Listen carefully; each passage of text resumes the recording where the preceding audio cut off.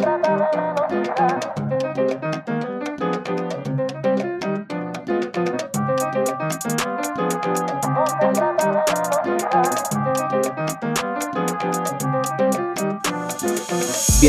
al Mestizo Podcast, the show for the mixed people of the mixed church.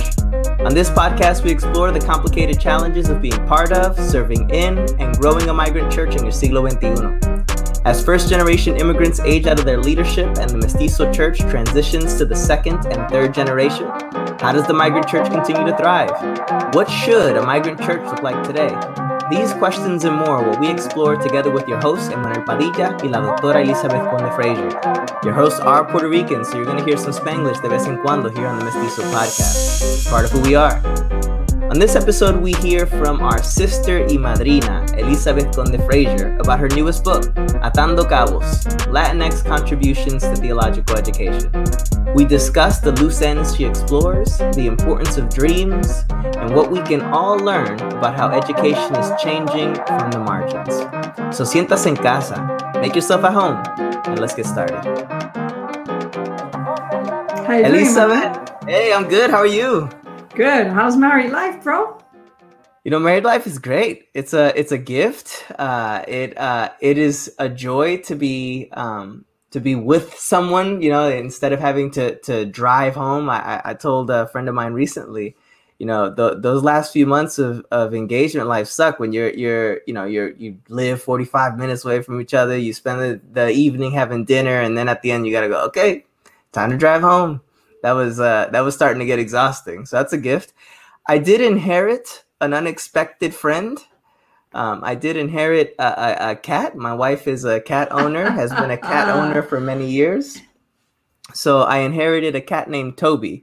I bring up his name because you might hear me yelling at Toby at some point during this podcast. No matter what I do, I can't find a way to tell him the podcast studio here is out of bounds. He can't be here. No matter what I say, that cat finds a way.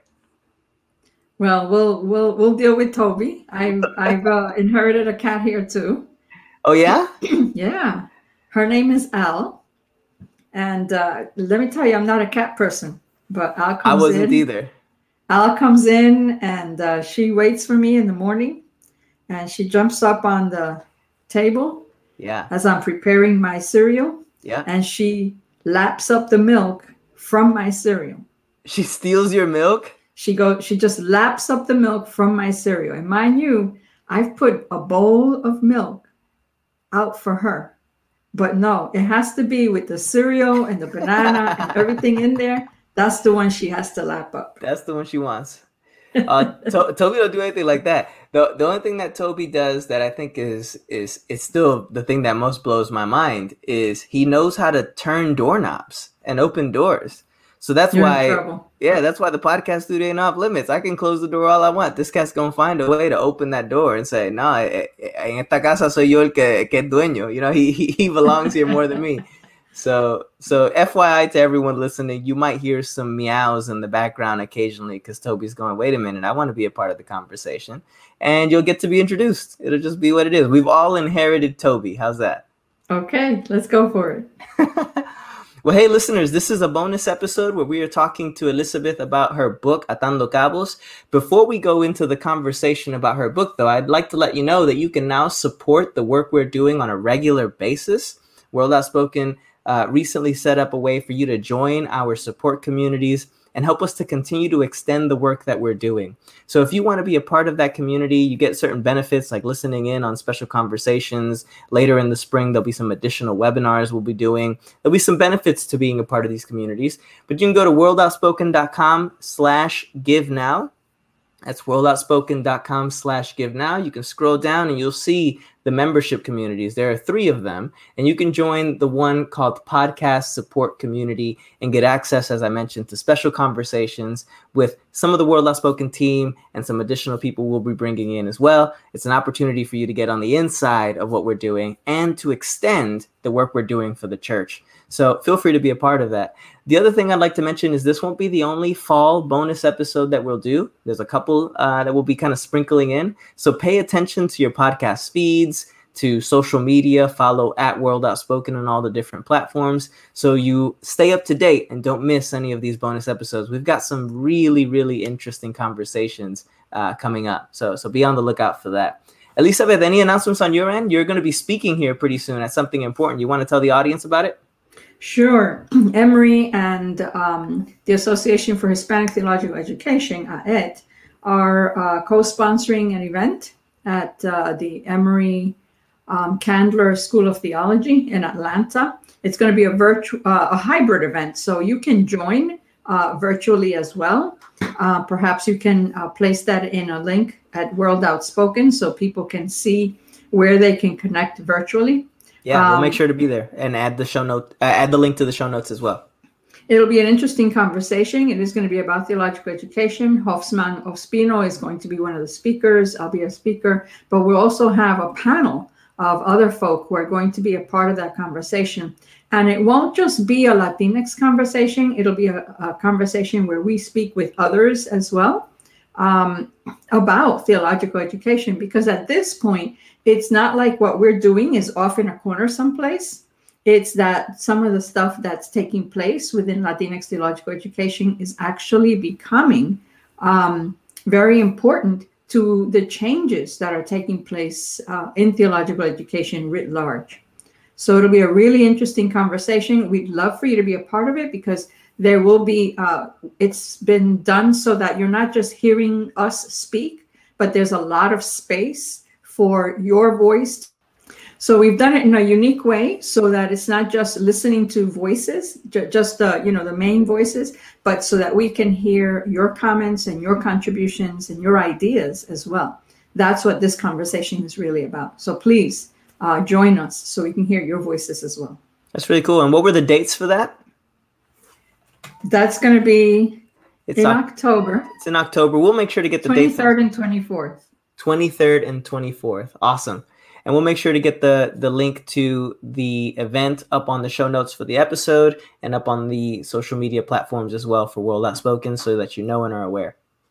Actually, I misspoke. It's 22nd and 23rd. 22nd and 23rd. Perfect.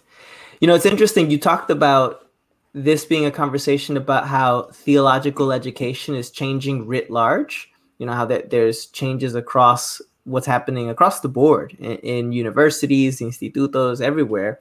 And your book is a part of a series.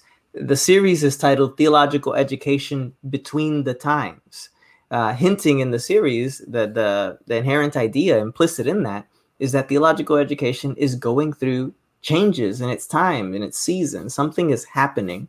And your book comes as a really interesting and unique contribution to that series. It's the same series, by the way, for the audience, for those that are familiar. It's the same series that has Jennings After Whiteness. We spoke with Dr. Willie Jennings earlier in season 2 this past spring. We spoke to him about his book After Whiteness. Your book comes as a contribution to that series, and it's called Atando, Cabos. That's the primary title. I found that title really interesting. Translated for those that don't know, it's tying loose ends. It's a metaphor, a picture, it seems, of completing a tapestry. Why this image? As you thought about the contribution you were making to this series, Theological Education Between the Times, why tying loose ends? There are a lot of reasons for that. First of all, in this time where there's a lot happening, there's changes, there are new things and old things that are coming into being. And so how do we connect those pieces, right? Those are some of the loose ends. But also in Latinx theological education, the loose ends are about how it is that we've created our particular knowledge, I want to say. There is a knowledge that we have about ministry and so forth, versus the knowledge that we feel that we have to engage because it's the knowledge that's being imposed on us, either by the school that we went to or because our denominations sometimes have imposed particular curricula upon us, which includes certain textbooks that have been translated and that sort of thing. So it's, you can't get away from how things are juxtaposed and interfacing and invading to a certain degree. But when you're trying to make sense of what does this mean and that mean, so that's the Atando Cabos piece, right? I see. Yeah. I don't want this piece, but I want this other one. And we're creating these fabrics here, right? We're creating these threads, and we want to make sure that they're valued as well. So, it's all of that kind of working together. And I think that when we contextualize, which is what we've had to do in the midst of all of this going on, right? Yeah. When you're not completely in power of what it is that you're creating and putting together, what we do is that we become real creative in contextualizing. Mm-hmm. And contextualizing is about how it is that we build a tapestry, to go back to it, with a lot of different kinds of fabrics. So and threads, right? How do I use a color thread that is not my color, is not, coming from my people, but I have to use it. So how do I use it and make sure that it blends well? Yeah. So it's not just tying loose ends, but it's also pulling together threads and fabrics that you've inherited on some level, right? It's about, That's right. It's interesting to think about this idea. I've been thinking about this idea of a established canon, right? That there's an established curriculum and canon. If you go to seminary, if you go to Bible college, you've got to read this book. Oh, you have to know about this church father. Oh, you have to know X, Y, Z, right? There's a kind of established canon. I think what you're saying is, okay, we have that established canon, but we also have these other threads and fabrics, and we're going to pull these together, and we're going to knit something new. Is that right? Am I hearing you correctly? Yeah, there's a canon that they don't know about. Yeah. Right? And that we're discovering on our own. Mm-hmm. And so we're saying this counts as well. Yeah, that's interesting because the subtitle of the book stuck out to me as well. You said, this counts as well. And earlier you used the language of recognition. The subtitle of the book, Latinx Contributions to Theological Education. Now, there's a lot to unpack there. I want to get at this. Does that subtitle hint at the audience of the book some? Are you trying to say, hey, for those that haven't recognized it yet, here are the contributions de nuestra gente? Is that right? There are two audiences here. Think of it as two circles. The inner circle is the Latinx community. There's always room for us to know, to stop for a moment and to say, oh, wow, yeah, we did this. Because many times we have conversations, we do things in classrooms as professors, as instructors. We do things in classrooms. We say things in classrooms that are amazing. But because it's between you and me, we don't think it's such an amazing thing. We think it's, a natural thing, that it's an everyday kind of an occurrence, what's so big about it, right? No big deal, because we think that way and we do these things. But for those who are looking from the outside, from other communities, this is a big deal. There's a particular creativity to it. There's a particular effectiveness to it. There's a different perspective to it. And it is a big deal. It helps. It brings an insight that no one had seen before. And it is something that we live in every day, and we have to be able to lift it up and recognize it as a very particular knowledge that we do have and that contributes to the whole. So that's important. And so then the next audience is the audience that should be engaging this as well. Rather than seeing us all the time as, the Latino brother and sister over on the side that they're trying to reach out to in order to help us, right? They need to be able to say, oh my goodness, this is such richness that is brought forth from these folk. And we have been missing out on this knowledge. Yeah. We've been missing out. It sounds like the book presents the same challenge to two groups in their particular ways. What I mean by that is you're challenging the Latinx audience to say, valoriza lo que es tuyo. right? Don't take that internalized perception that your fountains of knowledge, the wells that you drew from, the fabrics, the threads that you brought with you into theological education. Don't accept the internalized idea that this is not a value, that this isn't important, that it isn't useful, that it isn't even real knowledge, right? I remember the first time I heard someone say, a student of mine say something like, well, teología escrito en español can't be that good, right? Unless it's translated. And I remember being shocked.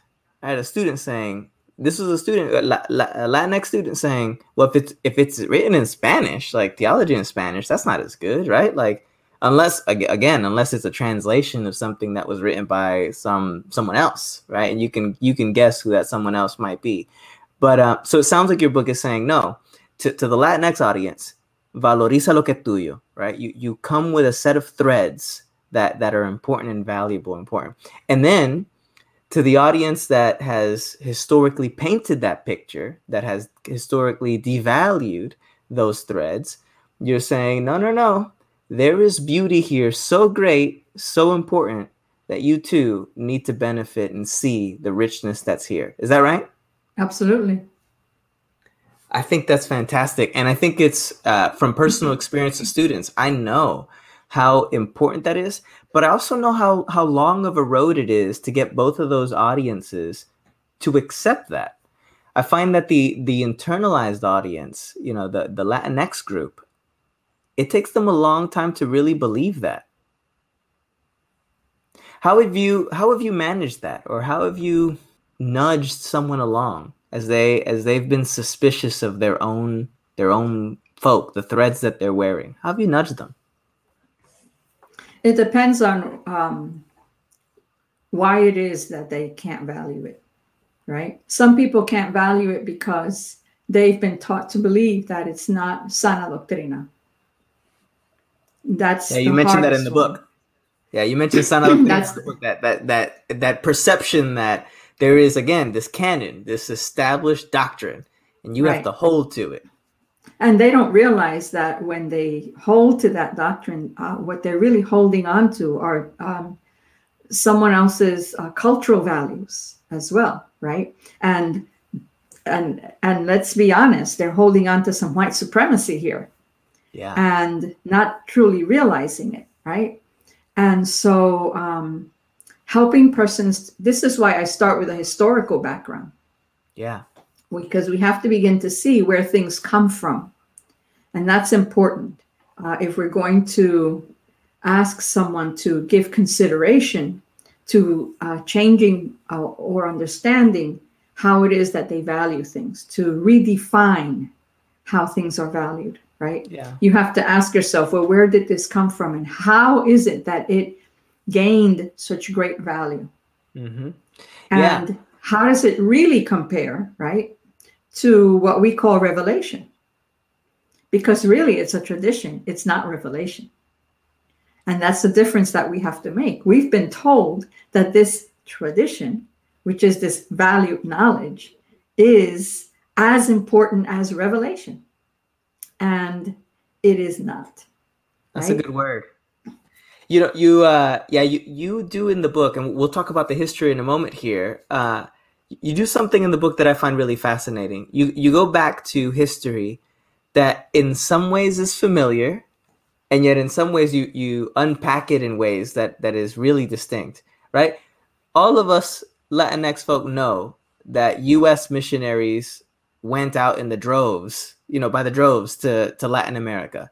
We all know that. We're all familiar. De Puerto Rico, we know when they came. We could talk about that. All of us know, at least have some sense at least, that U.S. American missionaries, white missionaries, mainline particularly missionaries, went to Latin America. But what you do that's really interesting is you go, okay, but what did they take with them? Other than sana doctrina, what else did they take? And what even is this sana doctrina? But before we get to that, I don't want to get too far ahead of us, because in the book, you start with history, but you don't start with that history. You actually start, and you don't really explicitly say this, but you do start this way. You start with your personal history.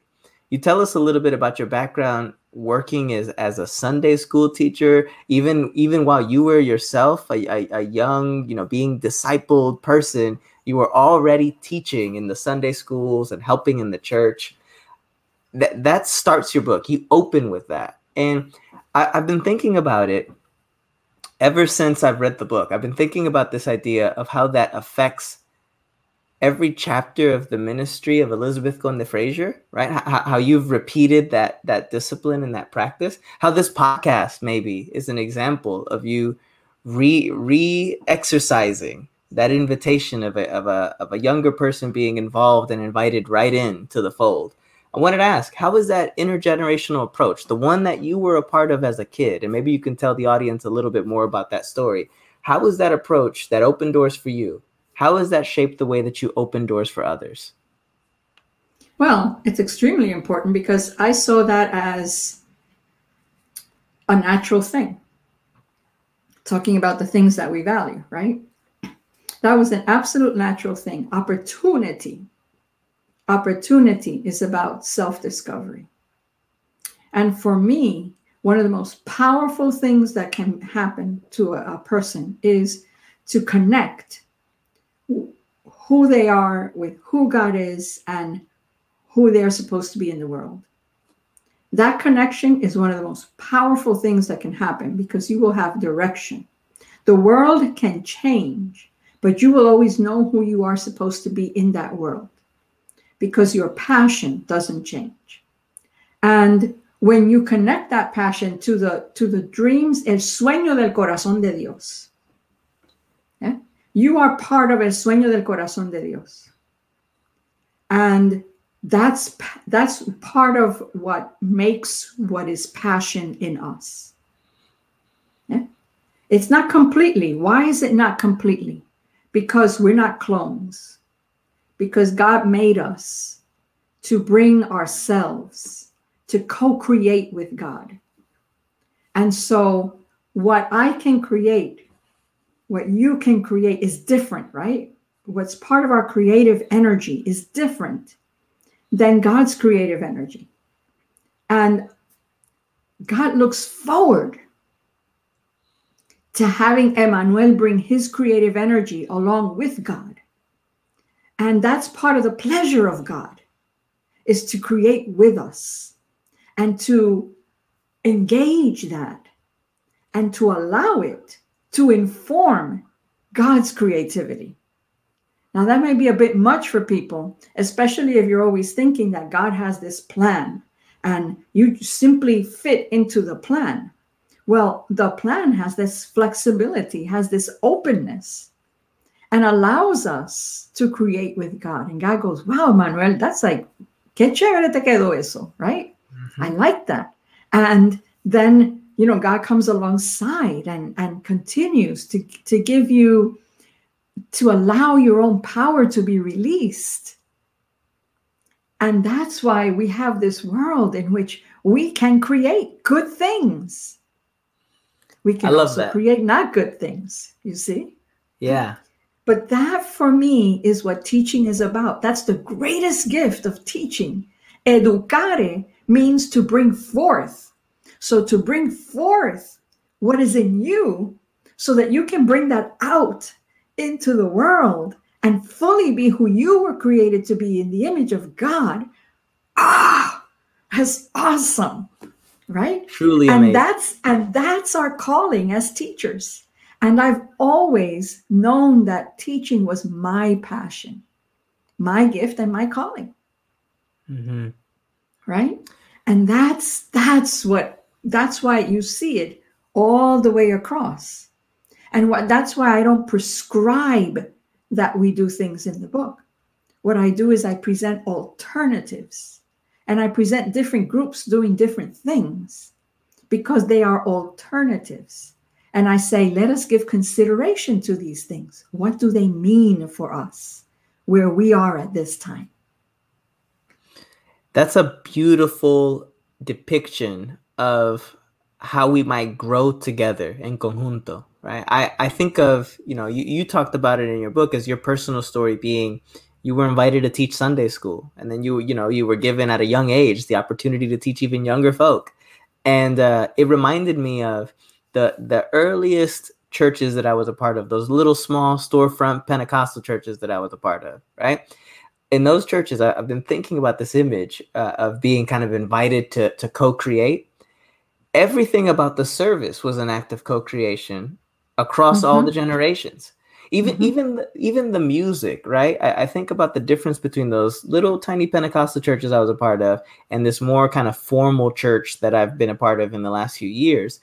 That one of the even subtle differences is that the little Pentecostal church would provide, tambourines, a la clave, a cowbell. There might be some maracas, a guira, right? There's all these little instruments that'll be scattered throughout the chairs of the and you made a joyful noise. And you made a joyful noise, right? So the music could be a little bit chaotic as we co-create, but we were all involved in the instrumentation, right? We were all involved in the making of music for the Lord. And making together, as you always say. And making together, yeah, as opposed to today, and this is across Latina, white, black. I've seen this in every where we've kind of centralized it. Right? We've moved the music up onto the stage. There's very few opportunities for anyone in the pews to do anything other than sing, right? And so I've just even then you can't hear each other singing. And even then you can't hear each other, right? So again, not to get too far into the worship aspect of this conversation, but what you're painting is a picture that says everyone can be involved, and in everyone being involved, there's an education that happens there that changes all of us, and that invites all of us to see ourselves as intimately connected to what el corazón de Dios, right? To what God is doing, what he cares and loves to do in the world, which is to transform people. And I find that really beautiful. And in that transformation, we have to say more, because it's about bringing love to the world. It's about making sure that all of the resources that are present belong to all of the people equally. And that's why we talk about justice, right? Justice is love correcting what's not allowing the love to truly flow, right? And that's part of making the world better. That's part of bringing life more abundantly, as Jesus spoke about, right? And we're the disciples of Christ, and that's what we're about. That's the direction that we give to our passions, our gifts, our callings. Amen. Let's take a quick musical break to sit in that idea of love and justice and the relationship between the two.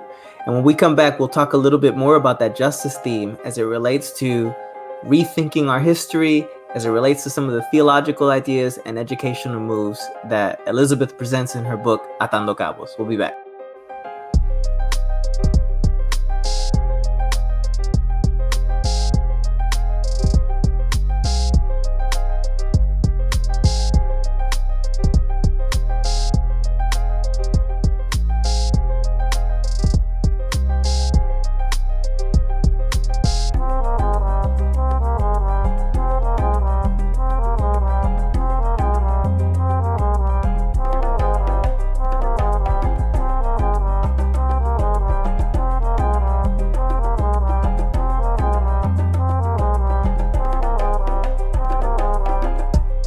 All right, so we're back. We are talking not with a guest today. We're talking, this is in-house con nuestra madrina. Estamos en la casa. Estamos en casa. We're talking with Elizabeth about her book, Atando Cabos.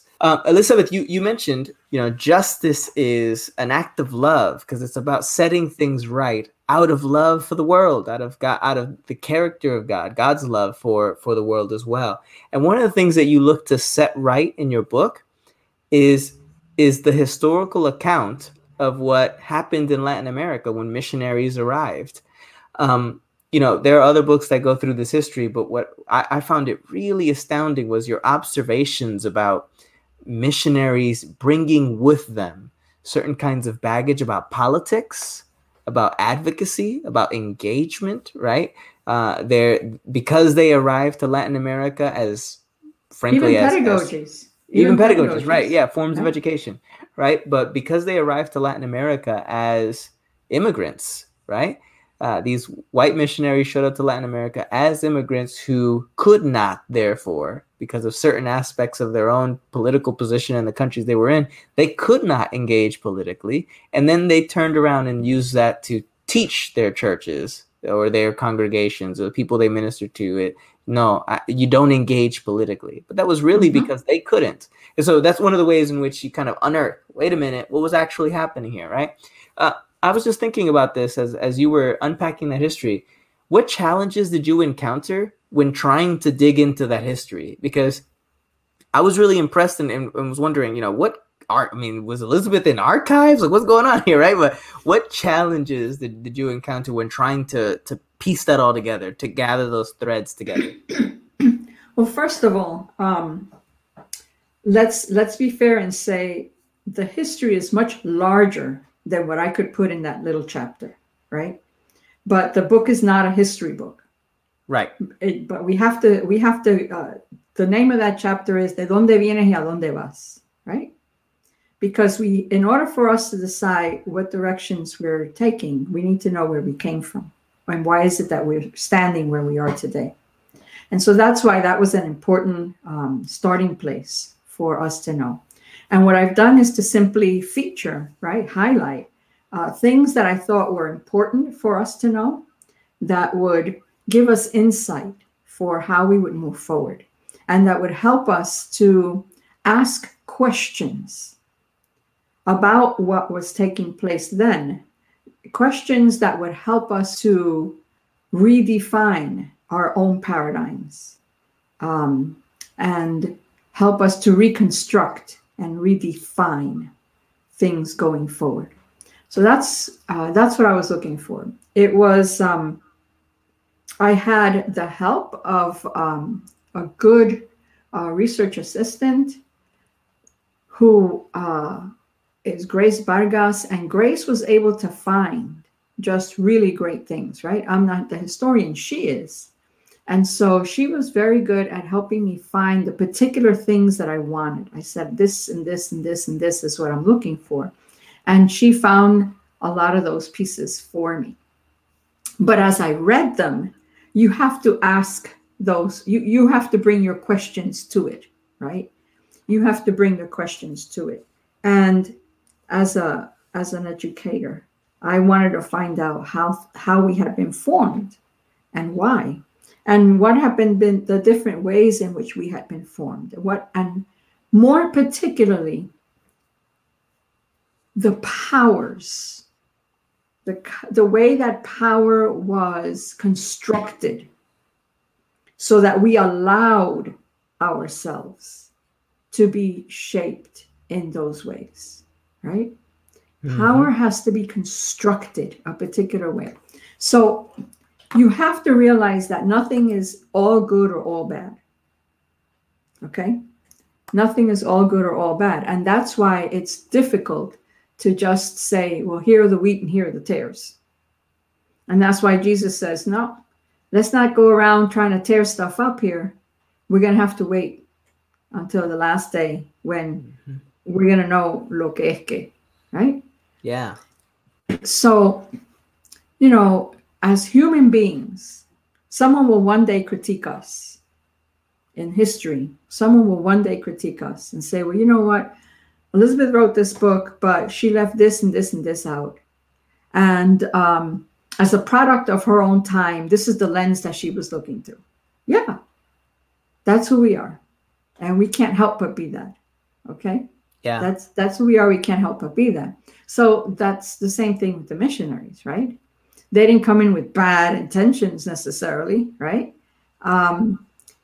They came with what they believed at the time was the best way to work with us. Sure. And the perspectives that had been created of who we were as peoples were the ones that they had with them.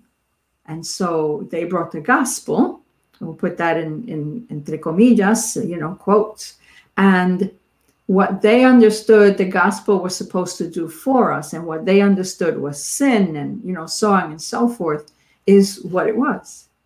Yeah. But they were people who were devoted to us. who were devoted to what they thought would make us better folk. As well as yeah, that is important. I mean, my great-grandparents came to know the gospel because there was this preacher who slept in hammocks outside under the stars and the rain, and the, you know, you're in the tropical rainforest where my great-grandparents were, and that's where this dude slept, you know, and he traveled on horse all the time, and sometimes the horse looked better than he did. Right? And so there was a lot of sacrifice there to bring what they understood was the gospel for our lives at that time. And so you have to, this is why people love them. It's through those bonds of love that we allow, right? We give permission. We leave ourselves open to, we leave our souls open to being shaped by those that we love. Yeah. And we're not saying, oh, but they're white missionaries and they're bringing Americanization here, and this is what this means, right? We weren't quite sure what that meant. We weren't quite sure that this was colonization. Some people were very sure that this was colonization, right? Sure. But it's a controversy. It's, you know, we're in the midst of different voices and things that confuse, and we're taking stances and so on and so forth. And how can this be? I mean, this is the gospel, and look at how devoted this guy is to us, you see? Yeah. So the dynamic of love, right? That kind of dynamic of love doesn't allow you to see clearly what's taking place. Your soul is simply open to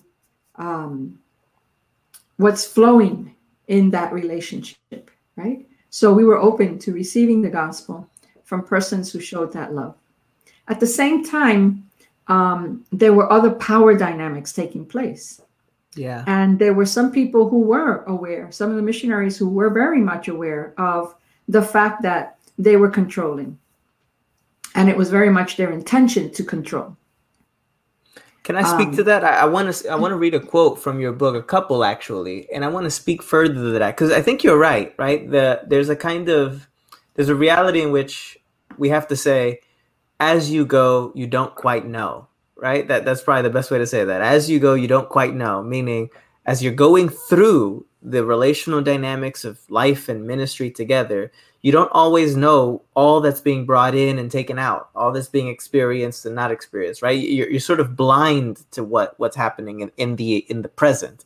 But you have these quotes in the book. I'll just read two of them, and then we could talk about this history piece. And then I want to dive into some of the theology that you develop in the book. But you have these quotes. So I'm reading here. Quote, "The iglesias históricas, mainline churches, became known for having an ethos of bourgeois liberalism," or to put it kind of in a funny way, bougie liberalism, since the experience of conversion was connected to aspirations of upward mobility. You also have a quote about your pastor in New York, one of the earliest pastors in your life. You say, "Our pastor held that to be Americanized was important if we were to," I'm emphasizing this is me, "if we were to progress, while also understanding that bilingualism was a benefit." There's this idea of upward mobility, of progress that got slipped in there. That got in that relational dynamic. It got brought in. There was an assimilationist tendency, I think, to that. Last season, we spent a lot of time talking about an assimilationist threat. How does that continue to threaten the formation of Latinx communities, Latinx churches? How does that threat continue to persist as we go from the past time to this new time, right? Remember, thinking in terms of the series of this book, how does that threat continue to persist? We're all part of bodies. We're all part of different groups. We're all part of different discussions in those groups.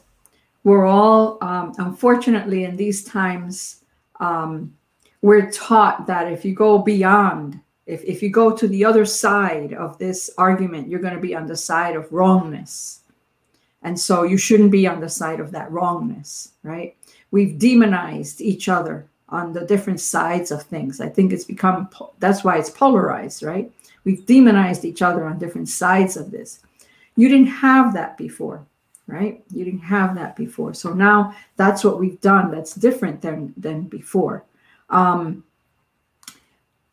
While the pastor moved people in that direction, his desire was for an immigrant people to be able to make it in this society. And at that time, there were certain numbers of things that meant to make it. But he also said you need to be bilingual, which was not a part of what you were taught at that time, right? At that time, it was like, forget your Spanish and you're in America now and you have to know your English. But he says, no. It's better to have two than just one, which was interesting, right? So he pushed back on certain things. There was a subversion. Right. He also taught our parents how to push back when they went to parent and teacher meetings. And he told us, you must go to your parent and teacher meeting. And he did role plays so that we would know how, what to say to that teacher and so on and so forth. While at the same time, he said, when you go and see your parent, your teacher, you must dress up to go see that teacher so that they value you, because they think that at the time you would say Hispanics or Spanish people, because they think that Spanish people are nobody. So you have to dress up so that, you look like you're somebody, and so that there's a sense of respect and they respect you in return. So it was about survival, right? So it's this Americanism, but it was about survival. The thing is that it got mixed up with, this is what it means to be church and to be the people of God. Mm-hmm. And so you have to ask yourself, this is why the questions are what help us to move forward, right? What is it today that the gospel is forming in us? What ideas about how we live, about who we love, about who we don't love? What are those ideas? Who is it that the gospel is teaching us to demonize? Because Jesus never taught us to demonize anyone. He taught us to be careful of the Pharisees. And by the way, the Pharisees were our own people, our insiders, right? Yeah. Yep. Hello. So what were those pieces? Mm-hmm. What were those pieces, right? So we have to ask questions more, because that will help us out of the blindness that you were talking about. So it's this, let's stand back for a moment and ask questions. At least we can discern. We can be a discerning people. We can't always be a perfect people, but we can be a discerning people. And if anything, even if we discern wrongly, which is a possibility as well, but at least the next generations can turn back and say, yeah, they discerned wrongly, but they still discerned. Yeah, it's a praxis, right? You're talking about not just action, but reflection, spirit-filled reflection. It's a praxis of spirit-filled reflection. Let's do some of that together here. Your book you're presenting some of the ways that education has been developing in Latinx communities. Of course, you've got practical things like El Instituto Bíblico, right? You talk a bit about that. But then you have more broader things, things like theological contributions that come from Latinx communities. You've got frames for knowledge. We'll talk about that in a minute here. I want to think about some of these bigger theological contributions. You, for instance, highlight misión, particularly misión integral, as a central motivator for how the church has approached education. That education has always been about, by the way, not just theological, but it's also been about acquiring other skills so that you can be effective in the mission of God, about encouraging people to pursue their vocation. These are all things that we've talked about already in this podcast, right? Finding out where people are gifted, finding out where their passions are, connecting who they are to what God is doing, right? This is that idea of being whole in our mission, right? But I found this really interesting. So you talk about Misión Integral in the historic sense, right? René Padilla and some of the ways that all developed. And later you talk about the ways that second and third generation Latinx leaders today are pursuing Misión Integral in the form of advocacy and justice and those sorts of moves. I only bring that up because your book is about being between times, one generation and another, right? And essentially you're saying the older generation went from Misión Integral to political advocacy, which, the younger generation is also talking about political advocacy, but this political advocacy became more conservative and bend because they were swayed in that direction. Now, I have no intentions here to speak on behalf of my whole generation. No pretendo hacer eso. But I do know from conversations I've had that there is some distrust in a younger generation to continue to collaborate with older leaders who have been swayed into that political conservative engine, that evangelical engine. And your book invites us, as you get closer and closer to the end of the book, you invite us to co-create, right? To collaborate, to show trust in one another, to work together. And so I've been thinking about how Misión Integral has evolved, right? In the older generation, it evolved into this kind of conservative thing. In this younger generation, it's evolved into this advocacy, justice thing. And the younger generation has reasons to distrust and perhaps not extend the kind of olive branch that the older generation is willing to extend to white churches, for instance, or white institutions. And that creates a tension between the two. Misión Integral begins in Latin America among mainline churches. What you find here is that, and you find it in Latin America, but in different ways, and it's too complicated to speak to both at the same time. But what you find here is that depending on who it is that is our main, our partners in conversation, who it is that we identify most with. And when I say we, I'm talking about the church, right? Who it is that our particular congregation identifies most with and why is what's going to define the direction that we give to our sense of advocacy. Mm-hmm. And so those arguments have made sense to our different generations differently. So let's take the argument on abortion, for example, right? Yeah. That's a very strong argument for conservative churches, and that's where they're going to put their advocacy. For a younger generation, that might be more liberal. And here's, again, there's such a diversity, because I know young people who are more conservative than some of the older generations. Yeah, right? It can be flipped upside down several times, right. Sure. So, but for those who have a different sense of advocacy, where they put their energies somewhere else, where they're putting their energy is around bigger picture kinds of things like poverty. And so if we bring the two into conversation with one another, first of all, there has to be respect. You can't create trust without there having been respect. So these things don't just like take place. They don't just happen. Yeah, we'll come from different places. Does that mean that we could never talk to each other? Does that mean that we could never have our own internal argument con respeto? No. Tenemos que tener el respeto. You don't have to have trust right away if you find that if what you're not trusting is each other's position. But not having your position doesn't mean that I can't have respect for you. And that's important, right? Because in this polarizing kind of thing, we've lost respect. Hemos perdido el respeto los unos por los otros. And si perdemos el respeto, que es un valor, it's a value. Respect is a value of our culture. If we lose respect, we can't have any dialogue, period.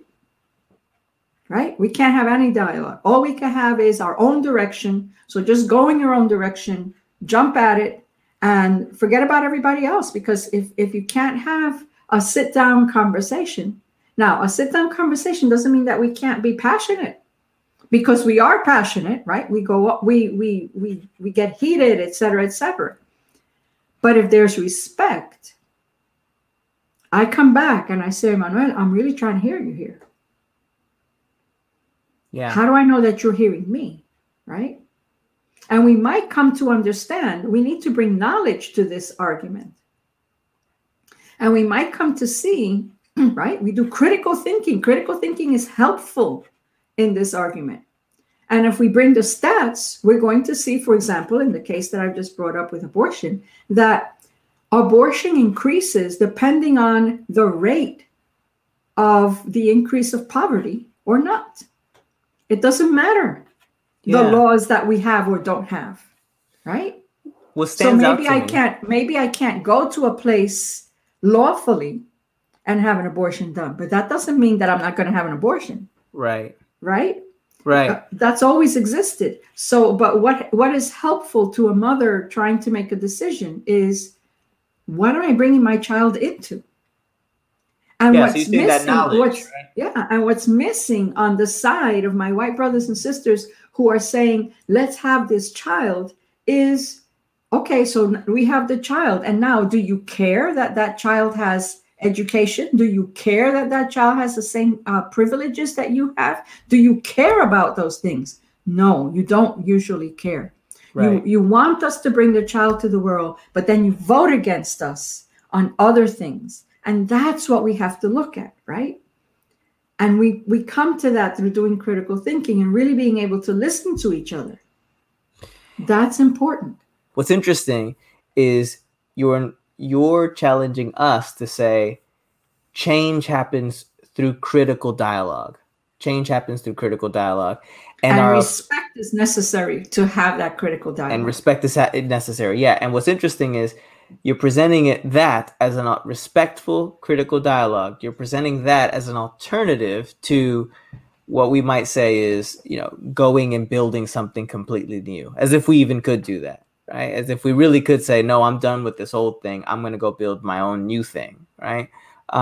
Those are the alternatives available to us. You either try to build your own thing, or you respectfully engage the generation of Latinx leaders who chose a certain kind of advocacy for certain reasons, whatever those reasons might be. Is that right? It has a big span of different people with different thoughts about different things. Mm-hmm. And we've not built on holding on to our differences. We know our differences are there, and we bump into our differences every now and then, but we've been able to build by looking at what we can share together and what we can celebrate that we share together, right? Mm-hmm. And that's how we can create together. But yeah, we need to understand feelings and so forth, because feelings and all of that is what's important in the community right now. Yeah. We're not paying attention to the grief that's going on. I think that invitation to dialogue and conversation is the hardest and yet most important aspect of this, right?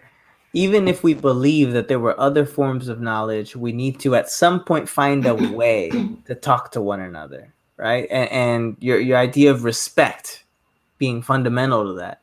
I think that is, respect is profound, because it means acknowledging the other person's right to be human, right?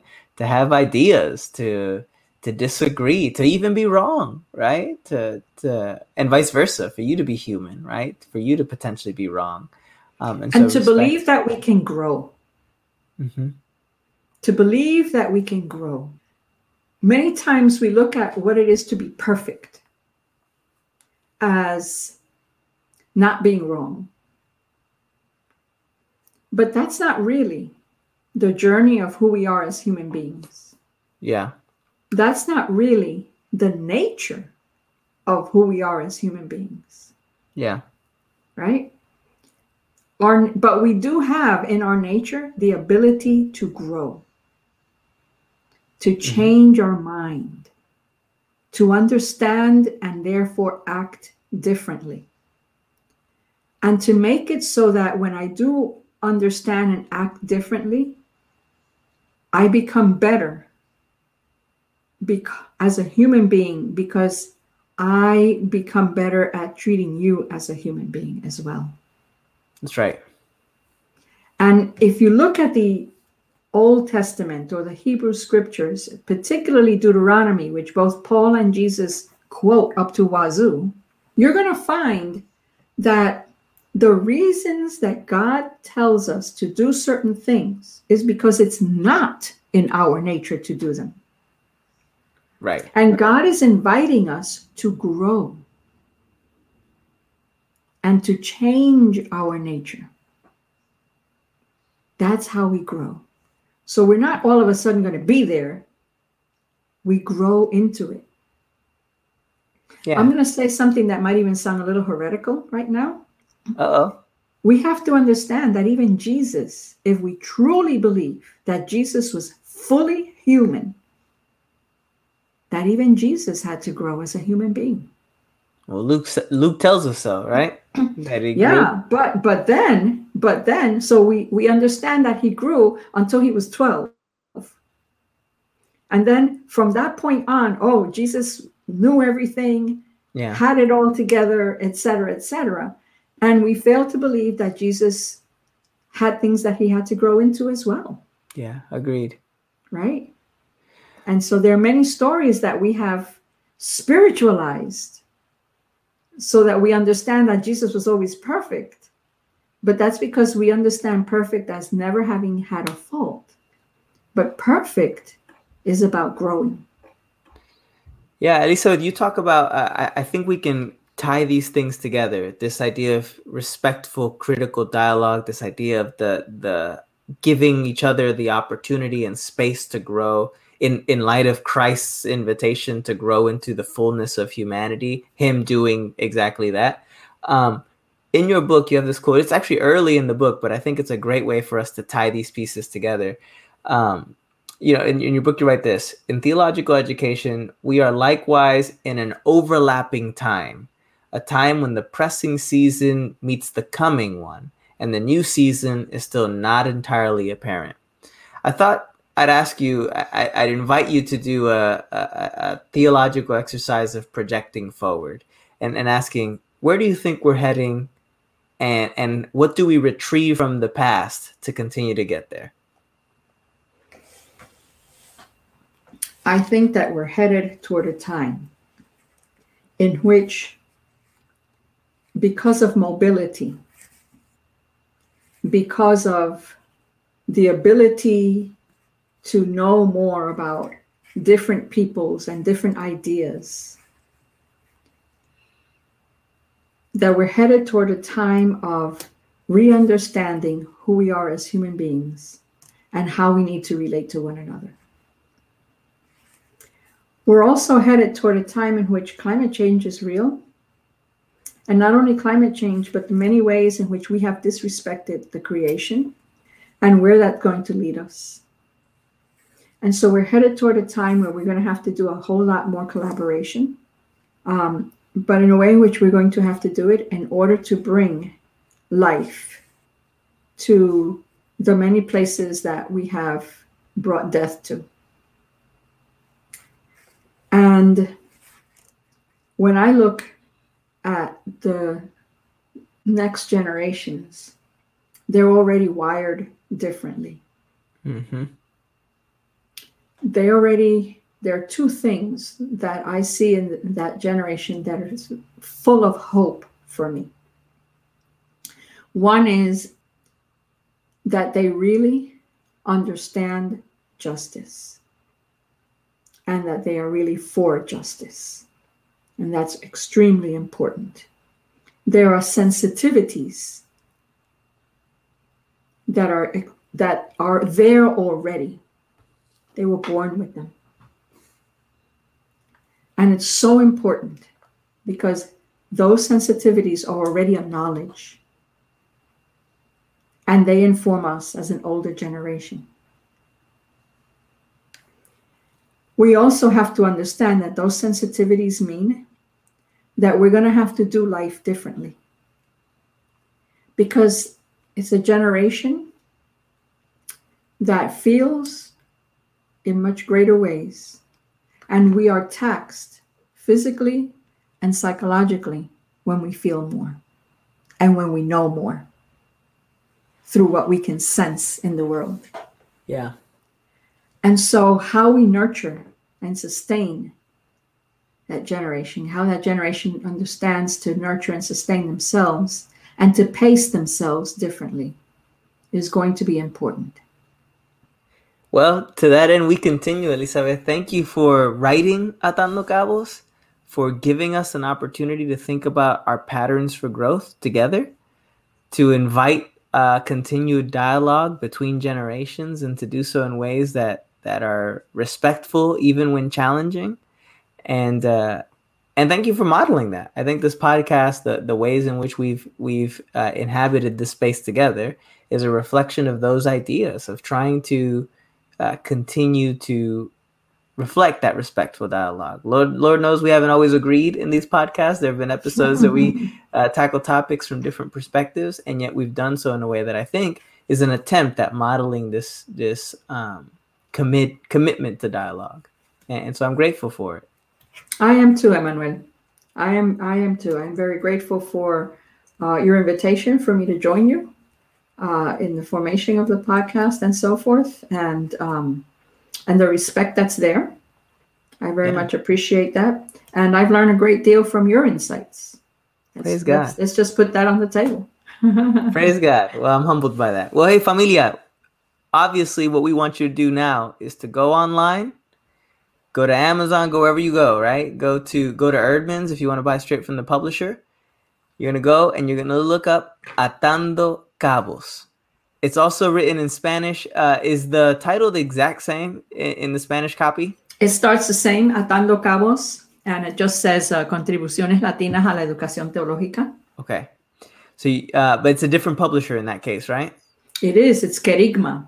Querigma. Okay.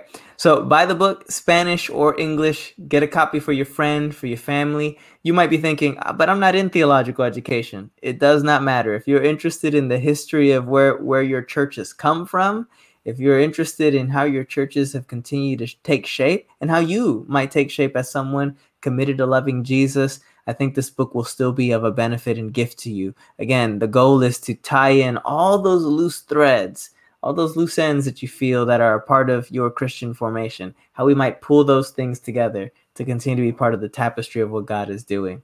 Elizabeth, you want to say a last word? All I want to say is thank you. And I hope that as folk do engage the book, that they'll let us know what they're thinking so that we can continue to grow. Yeah. You can always leave us a message to tell us what you thought of the book. You can leave it at 312-725-2995. That's 312-725-2995. Leave us a 30-second voicemail with your name, your city, and your comments about the book, your feedback, your reactions. We'd love to hear that. And you can also send that to us via social media at World Outspoken. Elizabeth, I'll see you a couple weeks in that conference. Yes, see you in Atlanta, brother. All right, sister.